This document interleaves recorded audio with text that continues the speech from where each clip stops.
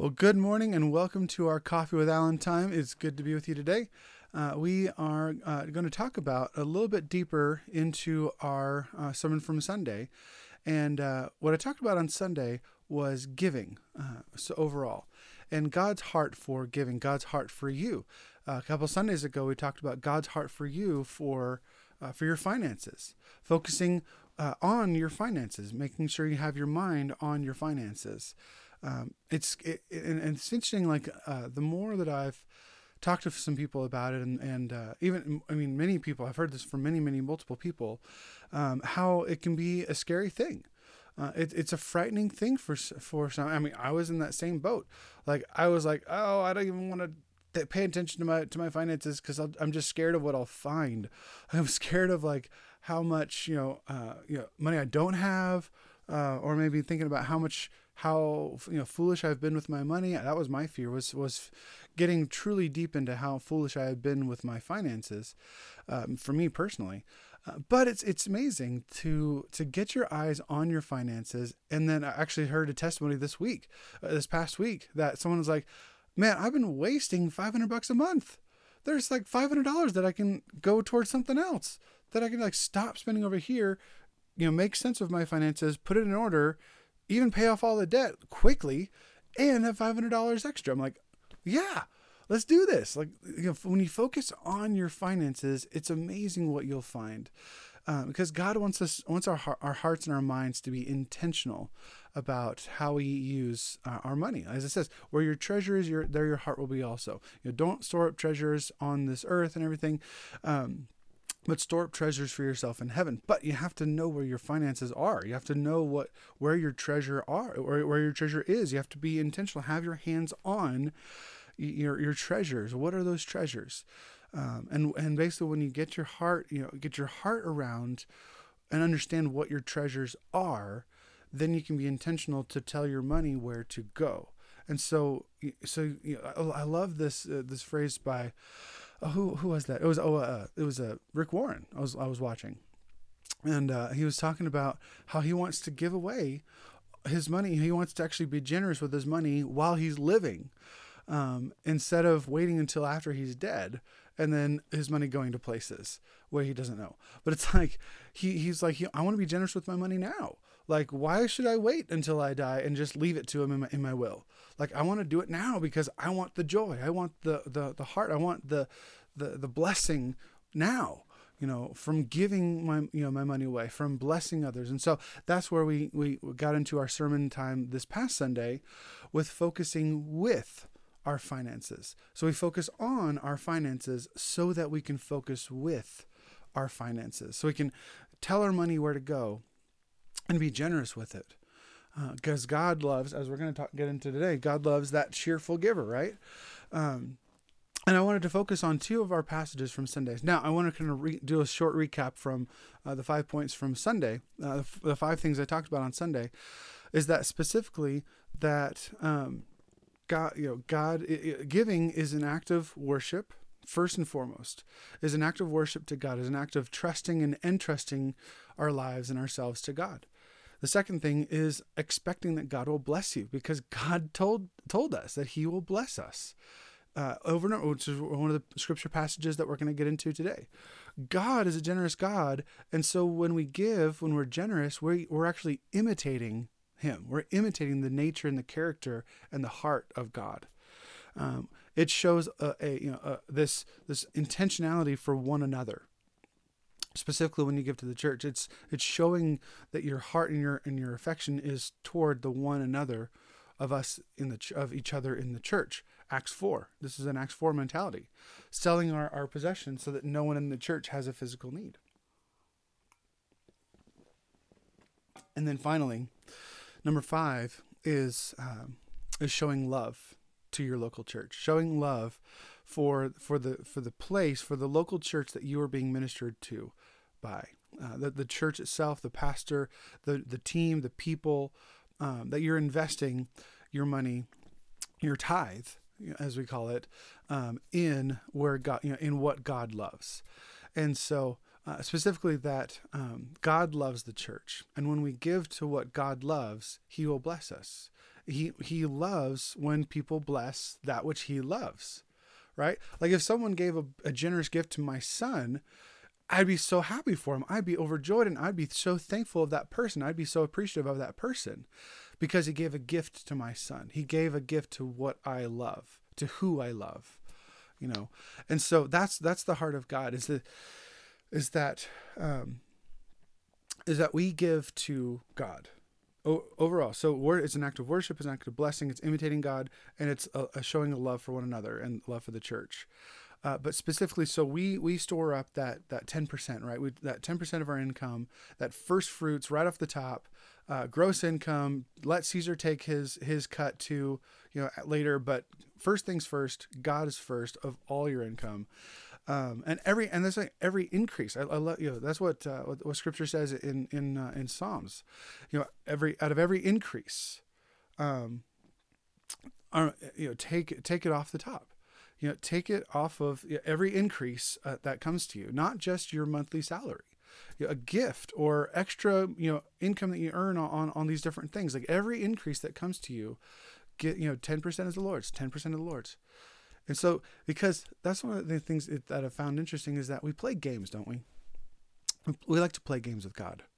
We're like, well, God, we're doing this for the church, or I'm putting my money over here in this nonprofit, in this other parachurch organization, and so I'm just going to give like a little bit to the church, and I'm going to give up my money over here, and I'm going to spread it out. I'm going to spread my money out, and spread out your money. I'm going to go toward all these different things. I'm going to go to the missionaries over here, and so basically I'm going to spread out my 10%, so it's not going in one place. Or we try to do good things. I'm like, God, I'm tithing my time this month. Or, oh God, I'm tithing. I'm giving this to, giving my stuff away. I'm giving books away. I'm giving, my goods away. Even though it's like I'm giving stuff that I would give to the thrift store away. But we play games. At least I used to play games with God. I used to play games with God all the time. Like, I'm just going to do this. I'm just going to do that. Instead of actually taking the time and the effort and the intentionality to say, God, this 10% is yours completely. I'm going to give this and entrust it to that which you love, and that's the church. And I hadn't been faithful in that. I hadn't been steady in that until about almost 2 years ago, January. My wife and I are like, we are going to commit to be faithful to the local church and to give faithfully to, for us, we are giving to God. And so we are trusting God's money to God's church. And so that's where we decided for our money to go. We're giving it to the local church. That's where it's going to go. And then anything else on top of that is love, is loving to them, is loving to, supporting the compassion kid, or supporting the missionary over here, or giving to the poor over here. Like those things are on top of an extra, because we know that God will bless when we start giving specifically to the local church. And it's been amazing. It's been an amazing journey. Is that as soon as we got our mind, our focus on our money, and as soon as we focused with our money, like I said, we've been seeing just miracles happening. People coming around us to support us in paying off our debt, and paying off all of our credit cards, paying off our car. So now we've just got a little bit left on my big student loan, and so it's seeing this blessing that God is giving to us. Because as it says in Malachi, this is what He promises. Now, oftentimes they only read the first verse. Bring the full tenth into the storehouses, so that there may be food in my house. And He says, test me in this way, says the Lord of armies. See if I will not open up the floodgates of heaven and pour out a blessing for you without measure. I will rebuke the devourer for you. That's talking about, their crops and stuff like that. The devourer for you, so that it will not ruin the produce of your land, and your vine in your field will not fail to produce fruit, says the Lord of armies. Then all the nations will consider you fortunate, for you will be a delightful land, says the Lord of armies. And so there's there's that connotation that, yeah, test me, bro. You know, will I not deliver and come forward? And here's why we play games, is because we oftentimes don't fully trust that God is trustworthy. We don't fully believe that God is trustworthy to his promises. There's a fear. I mean, this is what got Israel in trouble all the time, is that they would back off. They would back off on their trust of God. And they would go back and worship other gods because they didn't trust that God was as good as he said he was. God was not, the stories that they told about all these miracles and the 10 plagues in Egypt and God delivering them through the dividing of the Red Sea. They're probably like us and good Americans rationalizing everything, like, oh yeah, whatever. Yeah, it was probably just like a localized flood. It wasn't a big deal. Like they probably just walked in on mud. Like, all these different like rational things that we try to come into our mind to try to, in essence, kind of neuter the power of God in our minds.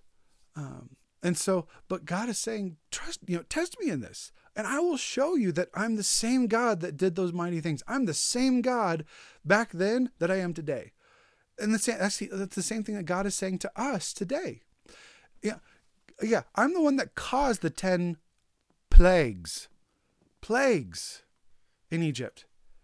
And can you not trust me now in the midst of this plague? Can you not trust me now of all times in the midst of such loneliness and isolation and sorrow and worry and stress and anxiety and anger and strife and political sphere and everything? In essence, I think you could see politics as kind of a plague too. Every 4 years we have a plague, but it's this.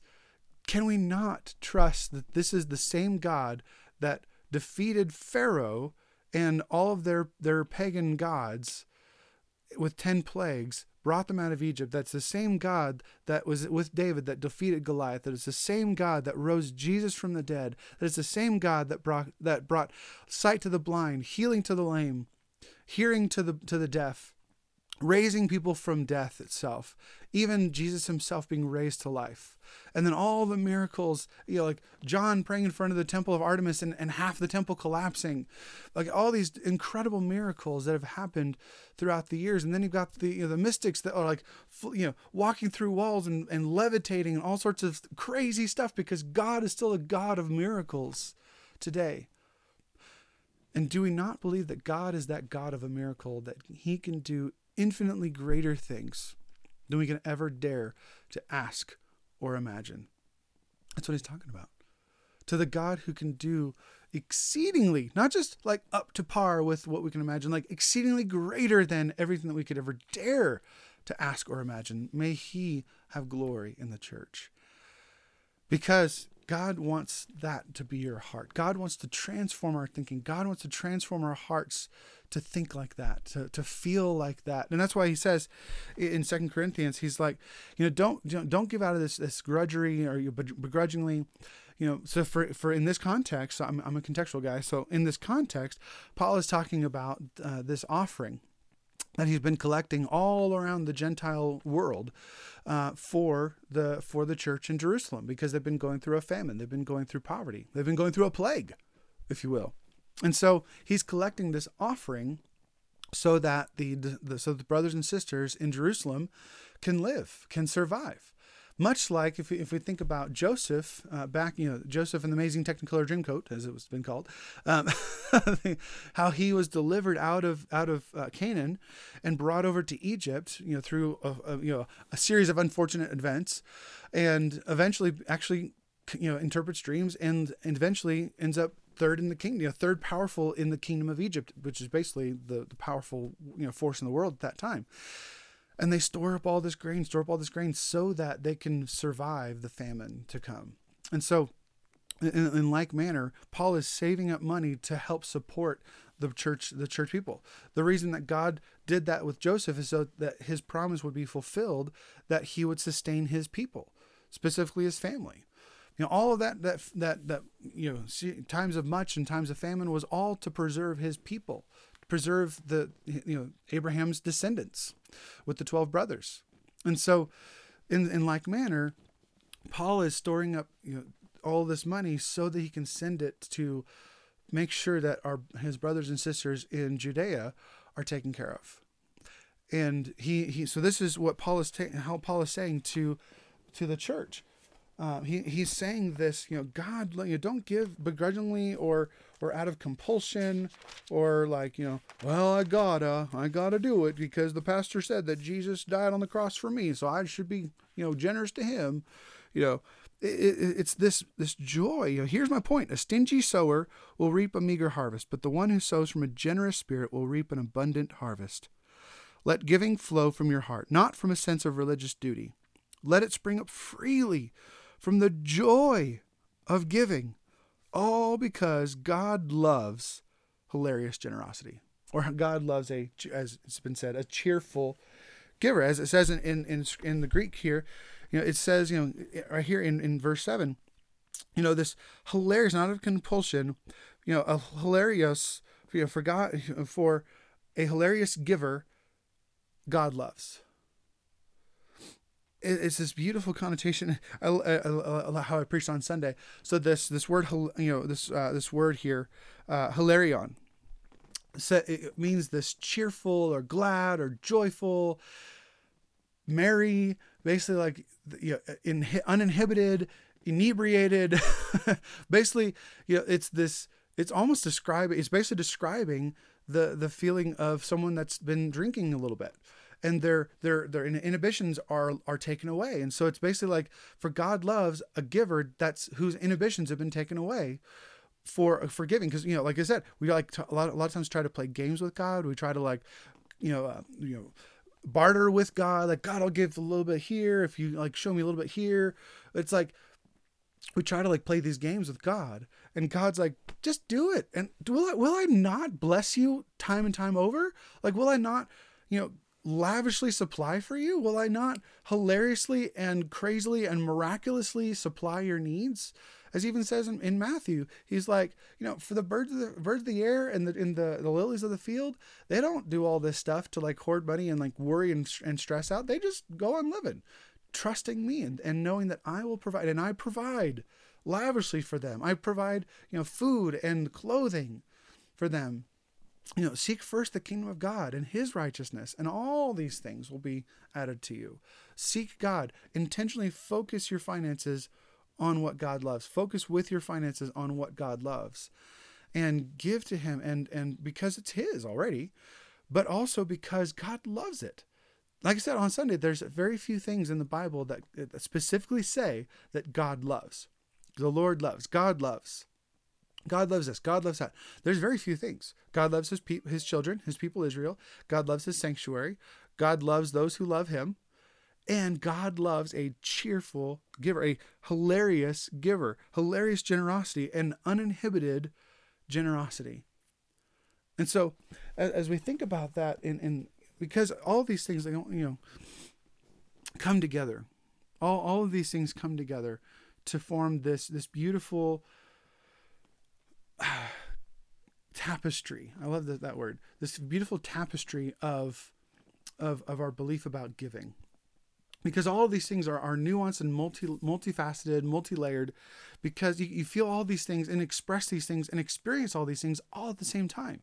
When you give, it's worship to God. It's you receive the blessing. So you're getting, what's in it for me? You're getting a blessing. You're seeing God transform your life and your finances and transform your thinking, being renewed by the transformation, being transformed by the renewing of your mind. This is what he's talking about. Being blessed to be transformed.